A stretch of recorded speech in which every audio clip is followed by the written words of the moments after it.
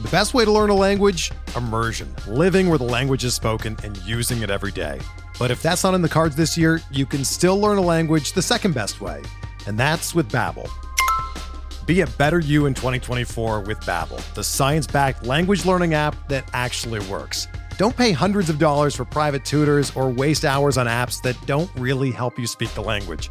Babbel's quick 10-minute lessons are handcrafted by over 200 language experts and help you start speaking a new language in as little as 3 weeks. Babbel's designed by real people for real conversations, and their tips and tools are approachable, accessible, rooted in real-life situations, and delivered with conversation-based teaching, so you're ready to practice what you've learned in the real world. Here's a special limited-time deal for our listeners. Right now, get up to 60% off your Babbel subscription at babbel.com/Blue Wire. That's 60% off at babbel.com/Blue Wire, spelled BABBEL.com/Blue Wire. Rules and restrictions apply. The 1-2 pitch, ball lined to Yount, it's short, he throws, it's over! The Brewers have won the American League pennant! Milwaukee, you have a World Series! Hit in the air, Yount makes a great catch, and Juan Nieves has thrown the first no-hitter in Milwaukee Brewer history! Swings, and there it is! A base hit in the right center! He's done it! 3,000 for Robin! And there's a drive in the left field. This is hit well, and it's gone! Corbin Burnes! A two-run home run! The Brewers take the lead! Morgan, a smash up the middle, base hit to center! Here comes Gomez! Around third! A throw and the Brewers win! The Brewers are moving on a base hit by Nyjer Morgan! Here it is! Yelich sends one to right center and deep! Get up! Get up!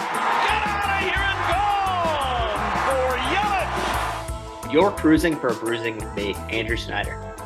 And me, Adam McGee. As we talk all things Milwaukee Brewers for the Euro Step Podcast Network and Blue Wire Podcast. Adam, never a dull moment in doing this podcast and covering this team. And it seems like any time either one of us have any time away, be it for work, be it for pleasure, something crazy happens with a sports team in the state of Wisconsin. The Brewers have traded Corbin Burnes. The thing that we thought maybe wouldn't happen after recent moves happened, and we're here to talk about it before we get into all that. Adam, how you doing? I'm doing well. You said never a dull moment. The reality is there have been endless dull moments lately, and yet they just chose a time when you were out of town and we hadn't really gamed true for this particular level of news to drop. But hey, look, I was awake. You were able to make it work. Here we are, emergency podcast. We're delivering for the people, even if it's not ideal circumstances. Yeah, it's not, but we will do it anyway. Full disclosure, I've been at a work event all night. I've had some wine, Adam. I've got a glass of wine next to me now. I feel like this is the best way to do this. The last time, I'm in Charlotte, North Carolina. The last time we podcasted in Charlotte, North Carolina, right when I was there, was recapping the Brewers' playoff exit. Corbin Burnes' final game as a Brewer. That as well. It was probably like, 5 a.m. for me, 6 a.m. I can't remember. So I think when, I'm in this city, weird things or bad things or good things are going to happen for the Brewers. We'll go through the trade. Jeff Passan and Kylie McDaniel reporting that the full trade is final. Baltimore gets Corbin Burnes, the Baltimore Orioles, a team that we have long said is a trade partner for the Brewers that makes a lot of sense. The Brewers get infielder, so shortstop, second base. Sure, he can play third too. I haven't had a lot of time to dig into his innings played in the minor leagues in the last few hours. Joey Ortiz, left-handed pitcher DL Hall, who pitched in relief for Baltimore a lot last season, a guy that I think is viewed long-term as a starter and the 34th pick in the 2024 MLB draft. So basically an equivalent pick that the Brewers would have gotten in 2025 had Corbin Burnes received a qualifying offer. And one thing that I think we thought after the last episode is that looking at the roster moving forward and thinking of trades that they could potentially make, one weak spot on the roster was what do you do about Willie Adames moving forward, as he was not going to be signed long term, and the trade market was rumored to have cooled per John Morosi. So you've got a potential replacement for Willie Adames and Joey Ortiz if he becomes your long term shortstop. You have a exciting pitching prospect to replace Burnes in the rotation in theory, and then you have a draft pick. The other thing that we presumed was that the market for rentals was a little weak because guys like Burnes, Shane Bieber had not been moved. Dylan Cease, who still has 2 years on his deal with the White Sox, had not been moved. So for all things considered and all of the variables at play, I mean, I come away, and Adam, if there was any reason for me to just absolutely complain about ownership or the front office or whatever it may be, I would go for it. You would go for it. We both would, because, we, with the year of accountability, Adam, we like holding people accountable. But I come away really fine with this trade and think that the Brewers can still be competitive in 2024 if everything breaks right. But overall, they did not let their most valuable asset go away for nothing. But I see that people are coming away thinking this is a light return, and I think that's just the nature of the game for rentals in this day and age. Yeah, I think all that's fair. I mean,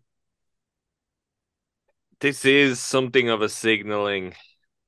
It's not even something. This is the beginning of a new era of Brewers baseball. I think something as momentous as Jackson Churrio's extension and him going to be an opening day starter, which is more certain than ever when you're kind of moving things in this direction. Like, that all fits into part of a bigger picture. Like, this is a real sea change and something really kind of drastically different and exciting to get behind. We know all about the kind of, I guess, the reluctance for a teardown. This is a teardown in some ways, but as we've said for quite a while now, you've got so many good pieces that this is going to be a very competitive team with the potential for, if some of these younger guys click pretty quickly, you could actually find yourself being a very good team, but a good team with all the road in the world in front of you instead of very little road left to be traveled. Like, I'm just scrolling MLB Pipeline here of Joey Ortiz at 63, for example. That gives the Brewers 5 prospects inside the top 63. Things are in very, very good shape. And the Brewers are in a position of strength, I think, to continue retooling here. And it's somewhat kind of, we touched this on the Rhys Hoskins episode, which was, that was a really kind of an obvious need to have that kind of power hitter at what is their greatest position of need for quite some time. You address that, and then that kind of opened the avenue for trades if they wanted to. We weren't sure that they'd go that route, but they have. Honestly, it could just be the start. They may decide to retool things even further. We could be looking at a really young team to start the season. But these aren't like nothing prospects. Like, the Brewers they are able to tear it down, but to do so with a lot of high quality players, which hopefully we're going to see things trending in the right direction very quickly. Sorry, I laugh as you're talking because Foul Territory has Ken Rosenthal on right now, and it looks like he's wearing a t-shirt, so it looks like he's recording like a ransom video where someone has him like kidnapped somewhere, and I can't stop laughing at that. I apologize. What side of the will Corbin Burnes not be traded fence was Ken Rosenthal most recently on? I know he's had a tumultuous offseason on that particular subject. He's like me, where he sits on the fence with everything, and he was aggressively Brewers tear down the beginning of this offseason. I assume you've seen the image that I'm seeing now. No, I was just laughing at the idea of you being someone who sits on the fence. You don't agree? No, I don't agree. Okay, that's fair. And then, recently it's been nothing's going to happen. And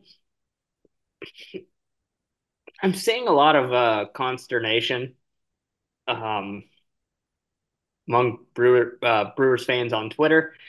And excuse me, I get it, but I also think this is better than, and like I said, I would have been totally fine with them running into this season with Corbin Burnes leading the rotation and,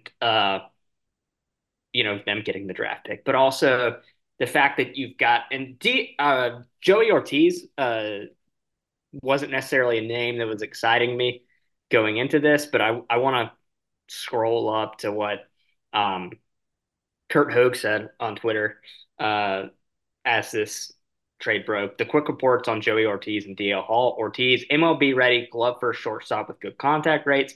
Time will tell how the bat translates to the majors. DL Hall plus stuff for pitch mix. Used out of the bullpen last year, could be elite there, but as a shot to start. And then the draft pick, obviously, Adam, it could be the boat that they've already given us, or it could be anything. It could also be a boat. So I think you come out of this with value, major league ready value, which I think was something that was very important in not making it a full teardown. So I understand why you see Brewers trade Corbin Burnes. Oh, here we go again. The Josh Hader return turned out to be good in the sense that Robert Gasser is probably going to be in your major league rotation this year, and you were able to swindle the Oakland A's into, for some reason, thinking Yeah, that's down the road though. That's no, but you know how I feel about it, like, because it's just important because people are. This is not a Josh Hader return.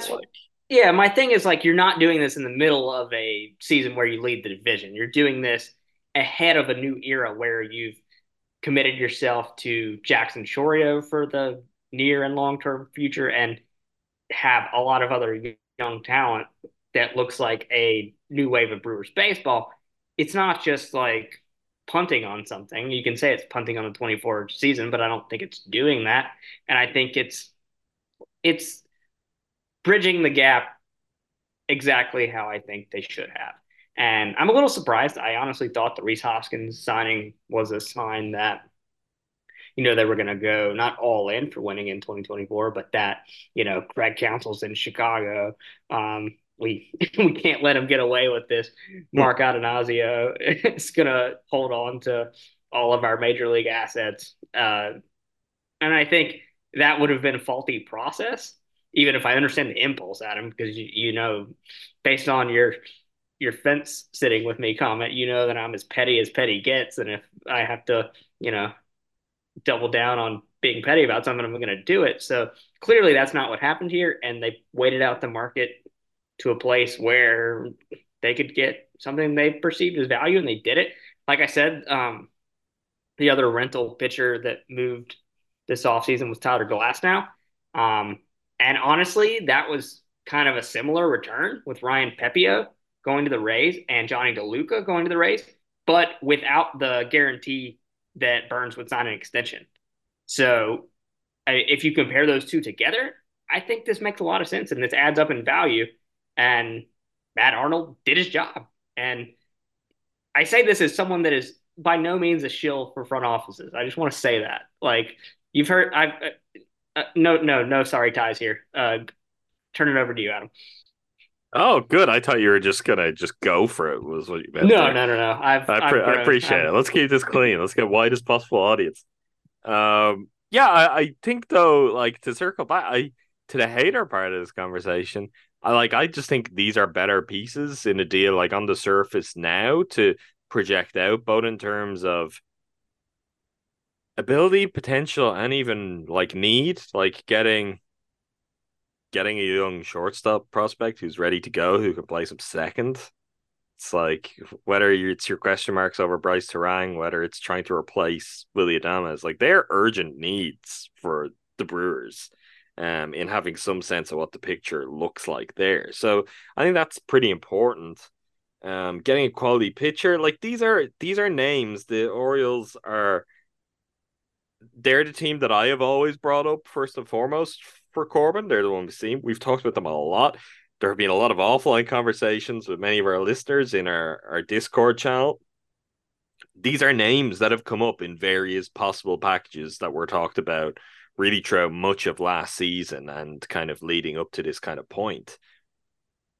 I think it's a pretty good package. I mean, there's all kinds of elements to this, like Corbin Burnes, his last moments as a Brewer. We talked about it at the time somewhat too, of, well, if this is kind of how he goes out. He went out with an absolute no-show in the playoffs. He went out with a performance that I think was unfortunately representative of some of the lesser moments that were a little bit more frequent towards the end of his tenure. That's a pity. It's a pity we didn't get to kind of really get another taste of the highs that made him a Cy Young winner, that made him one of the best starters in all baseball.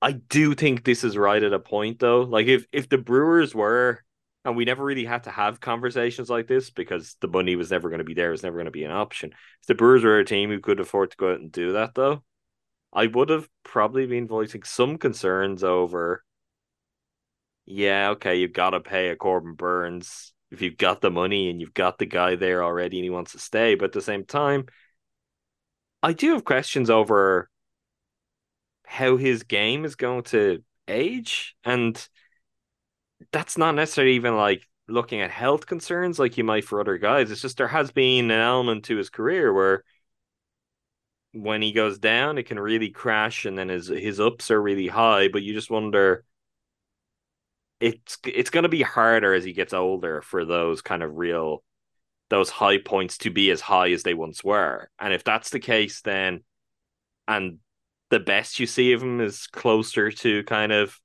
an average level, then some of those days where he doesn't have it, that hurts more, and his numbers over the course of the season aren't as impressive. And we saw some of that last year. He could bounce back. He could be better than ever. He could help lead the Orioles to a World Series. I wouldn't be surprised, though, if we see another season from him that is pretty similar to what we saw with the Brewers last year, which is like a season you're very happy with overall for a starter. But I think drilling into it, and we talked about it even when we dished out grades, there's a lot there that you're just like, you just want more from Corbin Burnes. Like that's another wrinkle in this, and it would have been a very different job he would have been asked to do if the Brewers kept him around, like where he's always had, he's been the number one guy, but there's been a 1A, 1B dynamic to some extent, and Freddie coming up fast. Like the starting ranks being thinned out and Woody's departure would have meant the pressure on Corbin to deliver like the truest of aces would have been greater in each start. I don't know, last kind of 18 months, there's been a lot more inconsistency there. Like the timing might just be right. I get the rage, not that I agree with it in any way or that I'm kind of relating to it. Corbin Burnes is a name. Like if you're a Brewers fan who you watch 10 games a season, 15 games a season, you watch no games, which you watched some 3 seasons ago, you're like, what? The Brewers are trading Corbin Burnes and they're getting back to, good-ish prospects, which is probably not even how someone who'd be annoyed about it is thinking, and a pick. What the hell's going on? The reality is he's gone. The Brewers don't have a ton of leverage here. And this still feels very much like maximizing what you're getting out of having to part ways with Corbin Burnes. And that's what we're facing up to. We're driven by the search for better. But when it comes to hiring, the best way to search for a candidate isn't to search at all. Don't search, match with Indeed. Indeed is your matching and hiring platform with over 350 million global monthly visitors, according to Indeed data, and a matching engine that helps you find quality candidates fast. Ditch the busy work. Use Indeed for scheduling, screening, and messaging so you can connect with candidates faster. Leveraging over 140 million qualifications and preferences every day, Indeed's matching engine is constantly learning from your preferences So the more you use Indeed, the better it gets. Join more than 3.5 million businesses worldwide that use Indeed to hire great talent fast. And listeners of this show will get a $75 sponsored job credit to get your jobs more visibility at Indeed.com/Blue Wire. Just go to Indeed.com/Blue Wire right now and support our show by saying that you heard about Indeed on this podcast. That's Indeed.com/Blue Wire. Terms and conditions apply. Need to hire? You need Indeed. This is the story of the one. As head of maintenance at a concert hall, he knows the show must always go on. That's why he works behind the scenes, ensuring every light is working, the HVAC is humming, and his facility shines. With Grainger's supplies and solutions for every challenge he faces, plus 24/7 customer support, his venue never misses a beat. Call quickgrainger.com or just stop by. Grainger, for the ones who get it done. Yeah, that's all completely fair because I do think this is a great trade for Baltimore because this is exactly what they needed in their rotation because one of the guys like eating innings for them last year was Kyle Gibson, and now he's in St. Louis. You've got other young pitchers in the rotation like Kyle Bradish, Grayson Rodriguez, and Dean Kramer. They've got John Means trying to come back. But the one thing they don't have is that close to 200 inning a season starter who can come in and just be the number one and put up innings. And so I think it's perfect for them. They also have just an embarrassment of riches up the middle. They've got obviously Jackson Holliday, Gunnar Henderson. They've got Jordan Westburg still available, Kobe Mayo on a corner, who was the like real prize that I would have wanted in a Burnes deal. So Joey Ortiz was surplus to requirements, and DL Hall was the necessary evil of getting this deal done, I would assume. So I think this is a situation where the trade just makes so much sense for both teams with where they are. I do think that like he will not re-sign with them. Like I don't. They've obviously had a deal gone through where they've been sold. I think I don't know if it's finalized yet, but the Angeloses have sold them to private equity bros. I don't know the exact details on them. Will that be a situation where they want to invest in payroll? I don't know. Generally, it's not when private equity comes in. They slash and burn and try and maximize return on their investment. But maybe I'm wrong. So I think it's the Orioles being okay with going all in on going a notch above what they did in 2023 with a roster that's ready-made to compete and adding something that they just didn't have. But I think the Brewers in playing a two-timeline game, I guess we'll call it, where, okay, we're good getting in as a wild card or winning the week NL Central, but also like we still need to cash in on assets while they're still flippable. I think it's a deal that just has made sense for both teams all offseason. And maybe your feeling as a Brewers fan is it's one chip short of being the all-in like return that you wanted. But overall, I think that's kind of not the way sports always works. You're not always going to get what you want. Shout out Mick Jagger. But sometimes you get what you need. And I think in this case, it makes sense for both teams. I am going to miss watching regular season locked in Corbin Burnes pitch as much as anyone, but I'm also going to be very interested in seeing what Joey Ortiz is and what DL Hall is and how, Matt Arnold uses his bonus pool in this year's draft to bring another collection of talented players to the Brewers system. So honestly, this is the name of the game and the deal you make, and a deal you and I specifically made that we didn't have to make, Adam, when we chose to be Milwaukee Brewers fans. This is what we signed up for. And I think, we'll be frustrated when the process is bad. We'll be frustrated when the spending isn't what we want to be. But when something happens that makes sense, I just give a begrudging tip of my cap and say, all right, on to the to the next thing, and that next thing, could happen very soon as spring training approaches. And the Athletic just dropped their trade grades piece. I don't know if you want to hear these. Sounds like I don't, based on the way you outlaid that. No, I'm not quite saying that. I think largely what this will reflect is they this is being viewed as a win-win deal by people Yeah. analyzing it. More of a win for the Orioles, which I think is just like logical based in the where they are at in the now of what they're looking to do. Andy McCullough gives the Brewers a B, the Orioles an A. Stephen J. Nesbitt gives the Brewers a B minus, the Orioles an A. Will Salmon is the person most down on this. Maybe it's because he's at the most up close and personal Corbin Burnes Brewers experience. C plus for the Brewers, A for the Orioles. And Eno Saris gives the Brewers a B and the Orioles an A.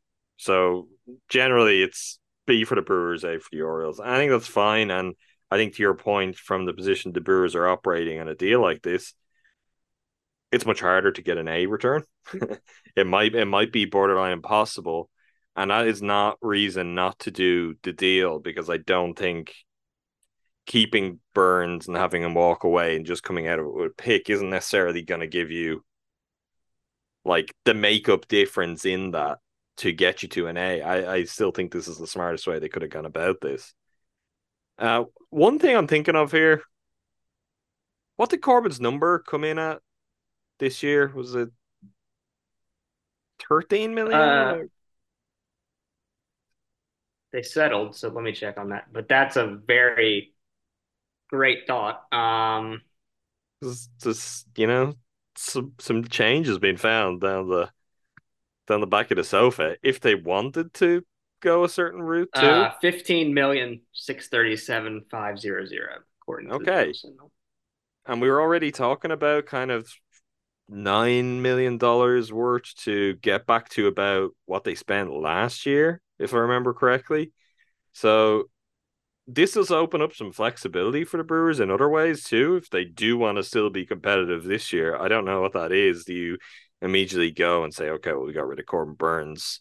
Is there anyone we like out there in a starting pitching market who's worth a flyer? Or do you say, hey, what if we, I don't know, go and pay Matt Chapman for 1 year and just be free to reset on that and have a much improved outlook at third base too? They may just do none of that, but I guess that could be something that a week from now may factor into how we look at what this trade means in the now. It could be that they're bringing back 2 quality players, they're getting a pick back, and it's giving them the financial flexibility to possibly spend and get a deal done at another spot or add more to their roster. So that's maybe something to just kind of, I don't know, bookmark, put on the back burner and see how that develops. Yeah, it's definitely possible. Trying to scroll this list and see if there's any intriguing starting pitching options available. None coming to mind at the moment. The only actual like high level notable starter left is like Blake Snell, right? And that's and Jordan Montgomery. Yeah, right. But that neither of those are happening. Yeah, exactly. And then it's probably a pretty significant cap. Like, we'll see. They have options if something is there that interests them. As much as it might logically be a pitcher, that option might not be there. But yeah, maybe it could be a Chapman or something like that. Yeah, the last that I heard on him, I can't remember if it was Morosi or someone else, had mentioned that the Cubs and Giants were the latter two in on him. I really wish Lucas Giolito had not signed at this point, because that pillow deal would have been, a great, not Burnes replacement, but you know what I mean? Just kind of a right-hander that has some pedigree. Michael Wacha signed with the Royals. He would have been another good fit in this spot. Do you want some quotes? We've got hot off the presses. Friend of the pod, Kurt Hogue, has relayed Matt Arnold's opening statement on the trade. which is, I Yeah, quote, hit me. the overarching theme is we're excited about the players we're getting back. The reality of our situation is that we had 1 year left with Corbin, which is pretty succinct. Like, that's it. It's like, if you can get players who are, cost controlled, you can have them under contract. If things go well, you like what you see for many, many years to come, and you got a guy that you've no chance of keeping and you're going to lose. Decision kind of makes itself in some ways. It's we touched on the last pod too. It's like, these are the kind of things. The moment Woody gets injured, the whole Yeah. story changes. It's because it's not like you are dealing from that position of strength, dealing in both senses of the word. If Woody hadn't been injured and was still a Brewer, it's maybe in some ways it's easier to trade Corbin, and in other ways you'd be like, oh, well, let's keep Corbin, let's keep Woody, and let's build a team that can go and win a World Series this year. That just kind of changed the equation on all of that and the ways that you'd map that out. I wonder too, I don't know if you have any thoughts on, it's not going to be as glamorous. It's not going to be kind of in an upfront sense as obviously formidable. But I'm excited for what the starting pitching rotation is going to look like. You've obviously got Freddie up top. You've got Wade Miley. Gets very interesting in a hurry beyond that. We've heard some talk about, where Aaron Ashby's at and how the Brewers viewed him lately. I wonder, is how he looks playing any part in some of this? Do they have confidence that he will be able to be a go from spring training and for the season and be a quality starter? Gotta feel like this pushes. Well, I guess it depends if they want to go starter with DL Hall. And then where does Gasser come into the mix? Where do some of the other kind of fringe options that they've picked up this offseason? Like, they are back in a place that we talked about where last year they had a lot of starting pitchers. Like, they had real depth. They certainly have real depth again. I think they're going to get another right-handed starting pitcher. I just don't know where that's going to come from. And I don't know if it's going to come from a signing, because as I was going through that list just now, the only name that stood out unsigned, or every name that I saw was a left-handed starting pitcher, like Blake Snell, Jordan Montgomery in the high dollar figures, and then Hyunjin Ryu as the bounce back candidate, who's also a lefty. So putting that out of my mind. Is it, and we talked about this offline, is this a situation where any kind of Willy Adames trade, maybe with the Los Angeles Dodgers, becomes a spot where you try for a close to major league ready right-handed starting pitching prospect? I know you don't really go into trades like that, but I wonder if that's something that they could prioritize in return. And Emmett Sheehan, Gavin Stone, and Nick Frasso. I don't know. And uh, I mean, obviously, I think this puts wind in the sails of Colin Ray and Joe Ross in their bids of starting the opening day roster um, as a member of the Brewers starting rotation. But That's like fine too, though. Like, the one thing on that, and even on losing a Corbin Burnes, like, some of this could be the trade-off where you've got Rhys Hoskins now, and hopefully that's going to help your offense out. And it might be where if you could even add to your offense further, you are better positioned to win games with Colin Rays of the world, for example. You don't need. they might go 6-man rotation like in full, Sure. not just like the way they configure it, where Corbin's always, for the most part, on that extra day of rest. One thing that I'm so excited to see this year, whether or not they win 89 games or they win 75 games, is Adam, I was going to propose an idea for a podcast for me and you either next week or the week after or whenever, but we come to the table with one bold Brewers prediction for the year. And mine was Freddie Peralta gets Cy Young votes. And now Freddie Peralta is the nominal ace of this rotation. And what does he do with that? What does he do with kind of the symbolic role that he's going to play in this rotation? and just where he's kind of gotten to with his stuff, like because he's looked as electric as he's ever looked in his career at points last season.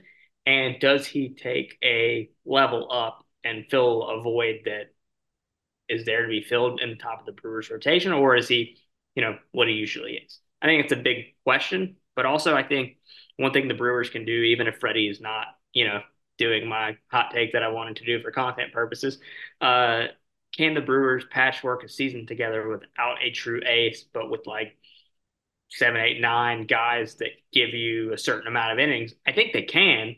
I think they've shown that in the past. I mean, if our playoff rewatch from 2018 taught us anything, it's that this organization has been able to get by with creative uses of their starting rotation and bullpen mixes. And I think that's something that could be in the cards for this season. But man, I hope that this Freddie hot take that I just unleashed right now is something that pans out. We'll get back to that in a second. I was going to give you some more quotes. So again, these are all from Kurt Hoke. Matt Arnold says, I wouldn't look at this as any kind of rebuild at all. He stresses that trading Burnes while also signing Hoskins and Miley and extending Churio is an example of the balancing act the Brewers are trying to walk here of the present versus the future. And then on if the salary shed will go back into the current ball club, quote, we honestly have invested in our ball club. It depends on the situation. We've invested in Rhys Hoskins, Jackson Churio, and Kurt Hoke says that Matt Arnold says they have the support of ownership to do what they need.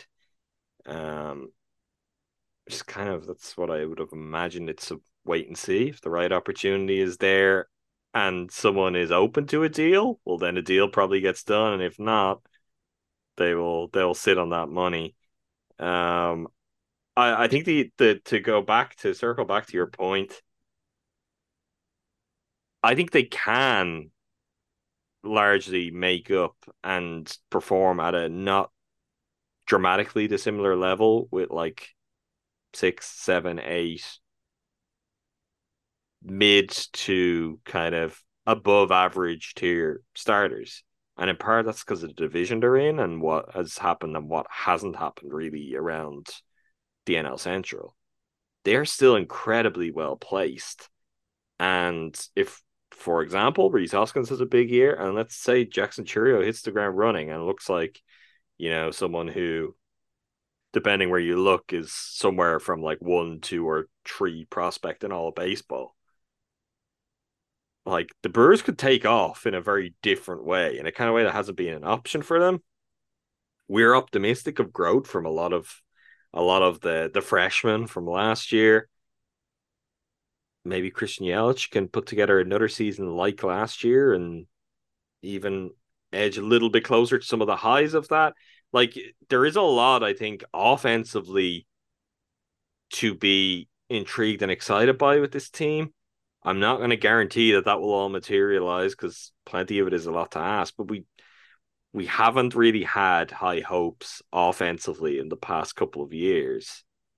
And I think, like, if we want to just even pinpoint it to Hoskins and Churio, the difference that those two guys can make if they kind of even just meet what would be expectations for the year ahead without getting more in a lot of your other positions could be a really big deal. Like, don't forget just how good William Contreras is. If Willy Adames is not traded, like, he is in a contract year, he's looking to prove something. Like, there is a lot of really strong pieces here. And those pitchers we're talking about, look, we know it can go at a moment's notice for a lot of the guys, and particularly some of them down towards the back end of that rotation. They are not the kind of pitchers, though, that I at least would feel dread about starting the season with. Like, they're guys who've all kind of proved they can handle this. They can do this. They're smart game managers. And then you've even got some upside with someone like Gasser, or if Ashby's back healthy again, we know how good his stuff could be. Like, there's even a mix in that. It is not as exciting. It is not as good. Like, let's not mistake that. But the Brewers like starting rotation may never be as good again as it was for a large spell in recent years. Like that's part of you were always going to come to this point, and a variety of factors have brought it earlier that you're now dealing with life without Corbin and Woody. It was probably natural that unless you just happened to produce two incredible pitchers or get everything right and you had the right prospects waiting, yeah, your next phase of improvement might have to rely on a different position group. You might have to start to look to your offense more. And I haven't even mentioned like the prospect of Tyler Black coming up and making a real impact. The Brewers do have players where they can and probably should look to their offense a little bit more this season and give the pitching a bit more of a helping hand. Like it's the thing you've got to invest in because you're not in that spot anymore where you can just bank on guys giving you 6, 7, or 8 and allowing no more than 2 to 3 runs. You're going to have to get run support, and I think they're better placed to deliver on that this season. As you mentioned, that the same thing that would have made me more likely to hang on to Corbin Burnes is also what leaves me with saying, yeah, I fully support trading him and getting some kind of return beyond the draft pick is the Woodruff injury. Because we saw what happened where, like, I mean, arms and throwing baseballs is an unnatural motion. It leads to injuries. It leads to crazy injuries that you heal from and you come back from better than ever, and some where you're just done at 30, whatever it may be.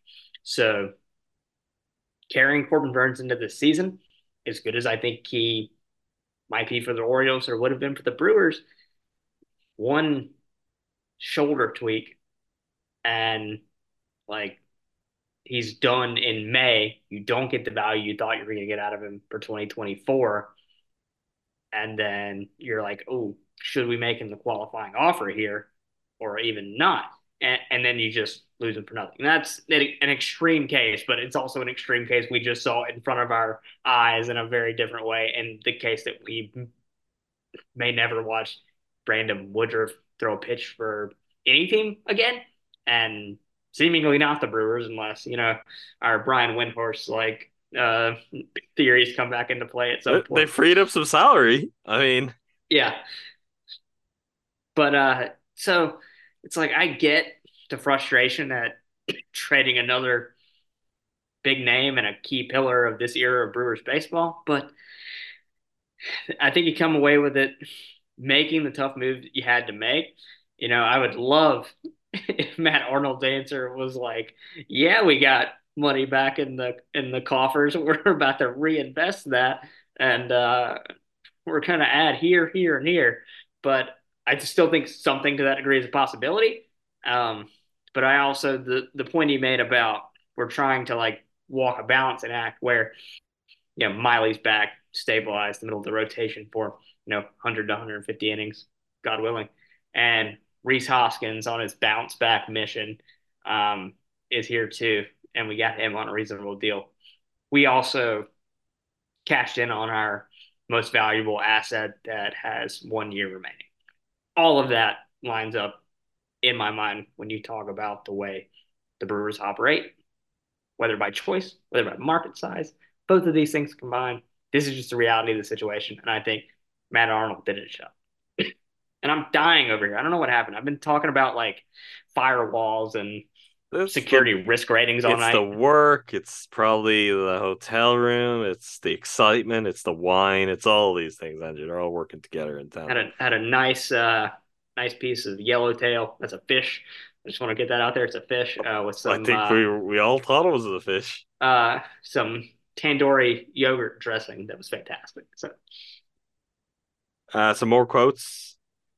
Matt Arnold answered a question from Todd Rosiak of the Journal Sentinel on whether more trades should be expected. It's hard to say. At times, these deals come together very quickly. In other cases, they take a long time. Certainly open to more conversations. Take that, everyone, as the Brewers are, in fact, open for business. And also, when asked about the Brewers' internal reports and Joey Ortiz, the quote was that he's Gold Glove caliber, which does mesh with anything I had read too. And I guess even again, when we talk about, okay, this is not Corbin Burnes and Brandon Woodruff's Brewers anymore, so the whole profile of your team has to change. And the kind of pitchers we're talking about there, got a lot of guys who are going to get softer contact. They're different styles of pitchers. You've got something interesting brewing defensively for this season and for beyond that. If Ortiz can go out and deliver to that kind of potential defensively, hopefully Willie has a slightly better defensive season if he's around. And we already know how good Bryce Terang is. But if we're even projecting and we're to hope that maybe Ortiz and Bryce Terang are going to be your second baseman and shortstop beyond the upcoming season, like if Ortiz can live up to what's kind of expected of him in that department, that would be a nasty kind of defensive tandem.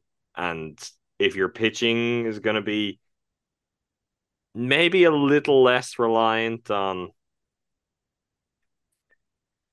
just missing bats, if you're going to be dealing with more soft contacts, there's no harm with having some real high quality defenders up the middle to turn some double plays and get you out of there.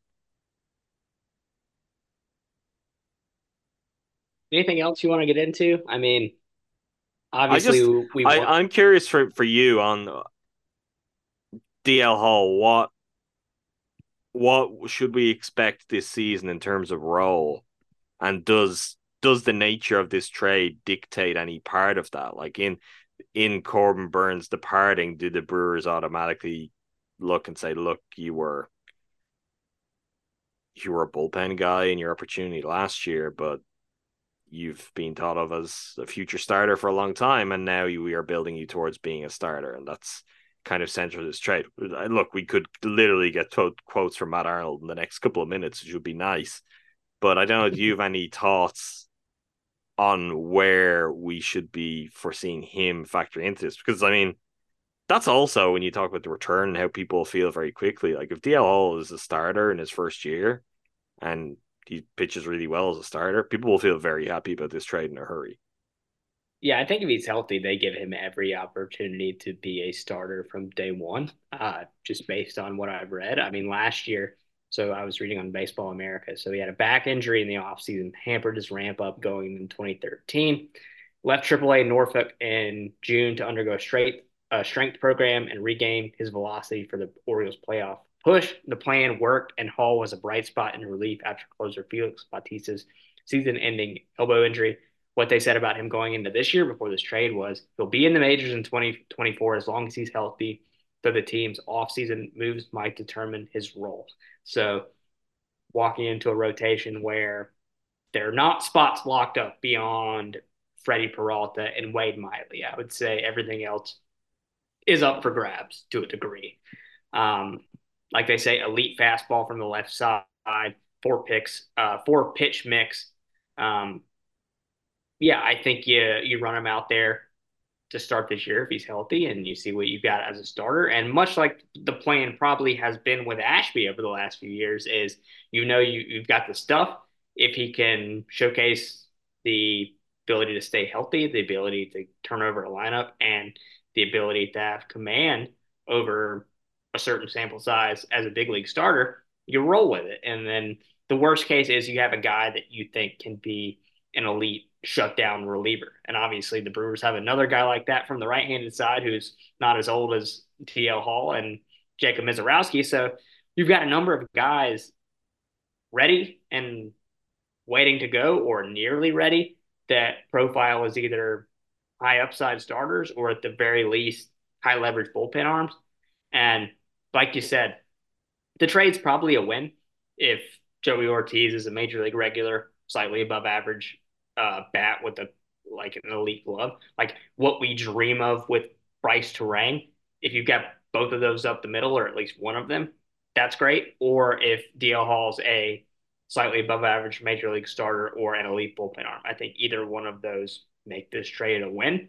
And at the very least, the risk you took here fully makes sense. And then who knows what happens with the draft pick? I mean, this is future projection, but I think getting that tacked down to the back half of this is not nothing. I mean, it's shaking out how your whole draft looks in 2024, and maybe grab a guy there at the 34th pick that turns into a solid contributor somewhere down the line. So, like, losing a Cy Young winner is obviously upsetting, but there are a lot of ways this goes where it's a win, even if it doesn't hit the full ceiling of what we think, like the ceiling of Joey Ortiz and DL Hall is. And the final sentence in the long-winded answer to your question is, I think they give DL Hall every chance to start this year. And if it doesn't work out, and he's another like fire throwing left-hander at the end of the bullpen, I think it's a win too. Yeah, I mean, you hope he's a starter. You hope probably Mizorowski's a starter. If they're not, you're in a position where your bullpen, like, very quickly could be DL Hall, Mizorowski, Abner Uribe, like, as high leverage guys, and you're like you're moving on from Devin Williams and already back in a spot where you've got one of the craziest and most electric bullpens in baseball. And honestly, Devin is not necessarily part of the conversations we're having at the moment, but it might be in July. Exactly. I think a pitcher like DL Hall probably moves that along a little bit too, and you see how Gasser is developing, you see how Mizorowski, and just how guys are going to slot into your overall picture. But you could be in a position where, yeah, the time is right for that. Again, that would be its own visceral thing. I think particularly with Corbin, though, I think if this is upsetting, like, in a way, not that just, oh, I love watching him play and I'm gonna miss him, but if it's like they're trading a Cy Young winner, I can't believe this. Like, you just can't have been paying attention. Like, this has been on the cards for a year. Like, we've been waiting for this day, really. We may not have thought it was gonna come now. We may have a doubts of whether it would come at all. And on the last podium, we talked about, it's probably not for a lack of trying. Just the market is tough. And they may not have been able to get a deal they wanted. And here we go. They got a deal they wanted. But it's like the Brewers had already lost Corbin Burnes. He was leaving anyway. They weren't going to be able to pay him. Bridges were certainly burned last year with how everything around arbitration played out. It's like, I don't know. I don't have any element of that kind of anger or emotional reaction. There was none of that, even in the time, because it's worth saying in the reporting, like, the deal was reported by multiple people. It's close. It's been finalized. And we were still waiting on the return. And I wasn't, like, panicked being like, oh my God, the return better be good. They've just traded Corbin Burnes. I was like, yeah, of course. Like, this has been it's been on the cards. It's been coming. So if you are having an outsized reaction, I guess the best we can do is reassure you, like, this is not the make or break thing for the Brewers season. And in part, it's probably worth all of us appreciating, acknowledging, as much as, look, in baseball, things can click. You can have a fairy tale year. The Brewers, as they were constructed, let's say to start last season, was not a team that was well positioned to go and win a World Series. And what's happened with Woody has further hurt them on that front. Like, they would have needed the hottest of all hot streaks all of the luck. It's possible, but it's not probable. And even, like, if we're to go back to something that we make fun of and made fun of, and I will continue to make fun of, but I think is appropriate here. Like, this is a case where if you want bites at the apple and you want quality bites at the apple, I don't think it's necessarily being all in on what Corbin Burnes is going to bring you and what that will do for your team this year. It's trying to sustain and it's looking forward. It's like, yeah, Corbin Burnes has been one of the guys in Milwaukee for a number of seasons. Guess what? We have a changing of the guard. Jackson Chourio is about to be, like, the guy in Milwaukee. So you've got to start to build around a different timeline and work through a different process in your mind for how the Brewers will look, how they'll build out a roster, batting order, or rotations, and ultimately what it will mean to, what Brewers baseball will mean. I hate that kind of, it really, when counsel would say stuff like that, I just don't like any descriptor of, this is franchise X baseball. But if we want to label it like that, I think like by necessity, Brewers baseball is going to start to look a little bit different because time has changed. Guys have moved on. You got to work with what you've got, and they've got a very different profile of player. And to your point, the draft too, we're not at a point where we can say they've drafted very well yet, but they've drafted players even in the last couple of years who've rapidly ascended the ranks and performed very well in the minors and maybe in a position to contribute really soon. Like someone like Brock Wilken is not like out of the question. We could see someone like him by maybe the end of the current season. Likely not, but it's in play. Another quality pick to have another shot to kind of keep going that road, particularly as you become a younger team. I'm all for it. And that's, of course, in addition to, the pick they're going to get when Jackson Chourio wins Rookie of the Year. That's true as well. But also like the willingness they've shown to move off of their traditional profile of like who they would draft, which is like an up the middle, like safe pick, contact first or something, whereas they go Wilken. We've had a change of top decision maker too. Like, yeah, I mean, you go Wilken, power at a corner, and then you like use some savings you got from that underslot deal to draft a up the middle like ceiling guy and a Cooper Pratt or was it Eric Petoni? Is that the other guy's name?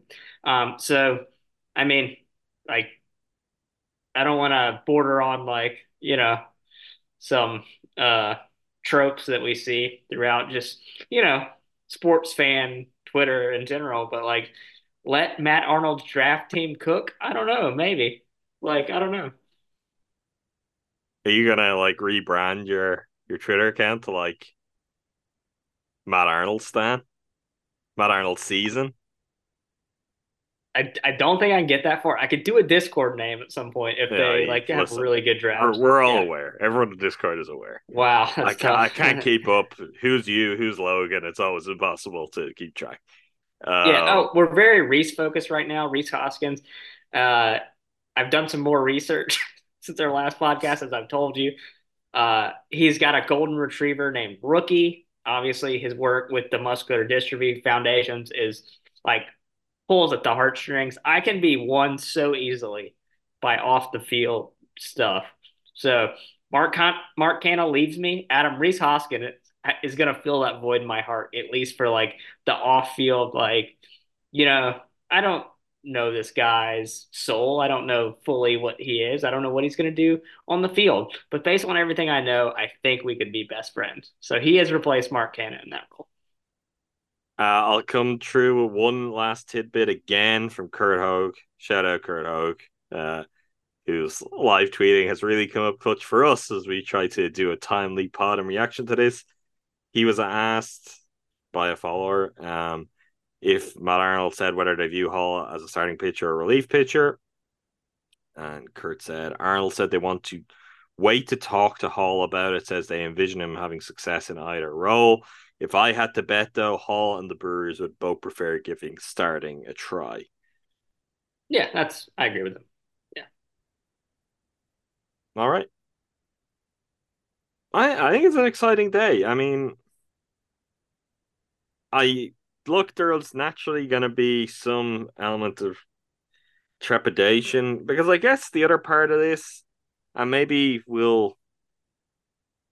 in our next episode, we'll do some more reflection on Corbin Burnes' legacy as a Brewer and kind of think about it zoomed out. But part of this too, and I could see how it will spark reaction, is this is bringing a curtain down on a great era of Brewers baseball. And I think in doing that, it's kind of, I don't know, relegating it to noble failure, right? It's like things were better than they had been for a long time. Really close, almost all World Series. But ultimately, we've now come through that group as such. I mean, Yelly is still around and it's likely to be around for quite a few years yet, and hopefully he's going to be productive and he can play a part as an elder statesman in the new look Brewers. But moving on from Corbin, from Woody, from Josh Hader, even when he was traded, like this it really does signal a handover of sorts. And with that, that means I think a group of players that a lot of Brewers fans really thought they could be the ones who could finally get this thing done and bring a World Series to Milwaukee ultimately didn't work out that way. So I get part of that too, but maybe in this case, these are some of the pieces that, add on to the next chapter of the story and help them to get closer or to get it done. We'll see. We will see. Friends of the pod already messaging me. Upset, one not upset. So I'm balancing, much like Matt Arnold, the reaction of two friends at him.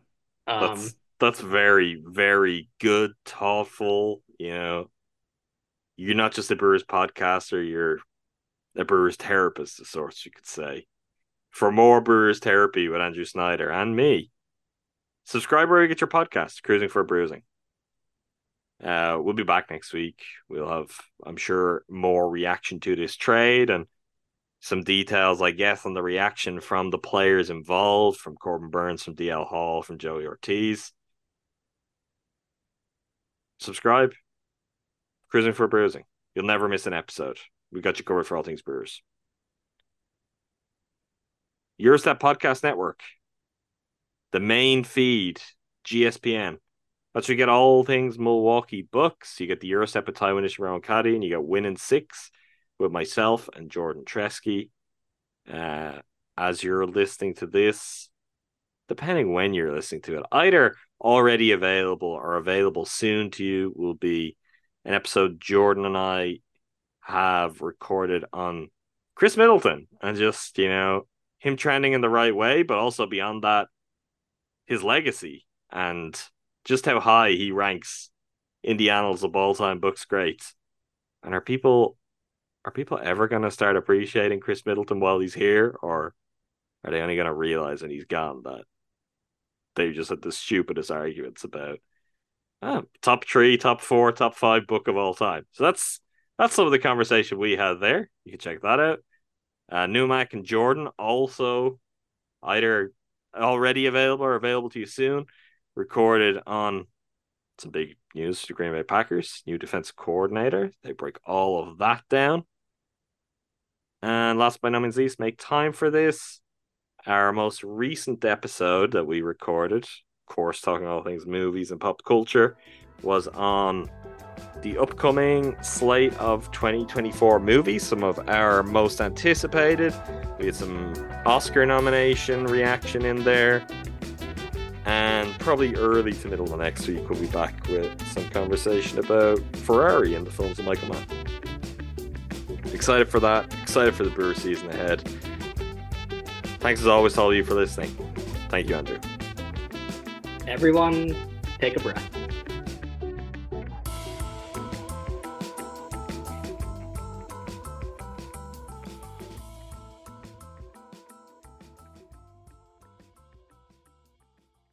Everyone is talking about magnesium. It's all you hear about. But why? What do we know about magnesium? Well, magnesium is the #1 mineral that 75% of Americans are deficient in. If you are a woman over 35, magnesium will help you rediscover balance, energy, and vitality. Magnesium supports more than 300 enzymatic reactions in your body, including those involved in hormonal balance. From functional medicine doctors to mental well-being and female hormone experts, we all know that magnesium is the one mineral to improve all aspects of well-being and health. But which one? Magnesium Breakthrough from Bioptimizers, the trusted choice recommended by leading experts with 7 best-absorbed forms of magnesium to ensure your body receives the support it needs for overall well-being.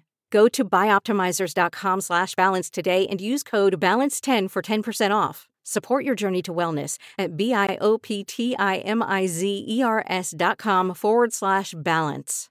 Magnesium Breakthrough from Bioptimizers, your foundation to optimal health and vitality.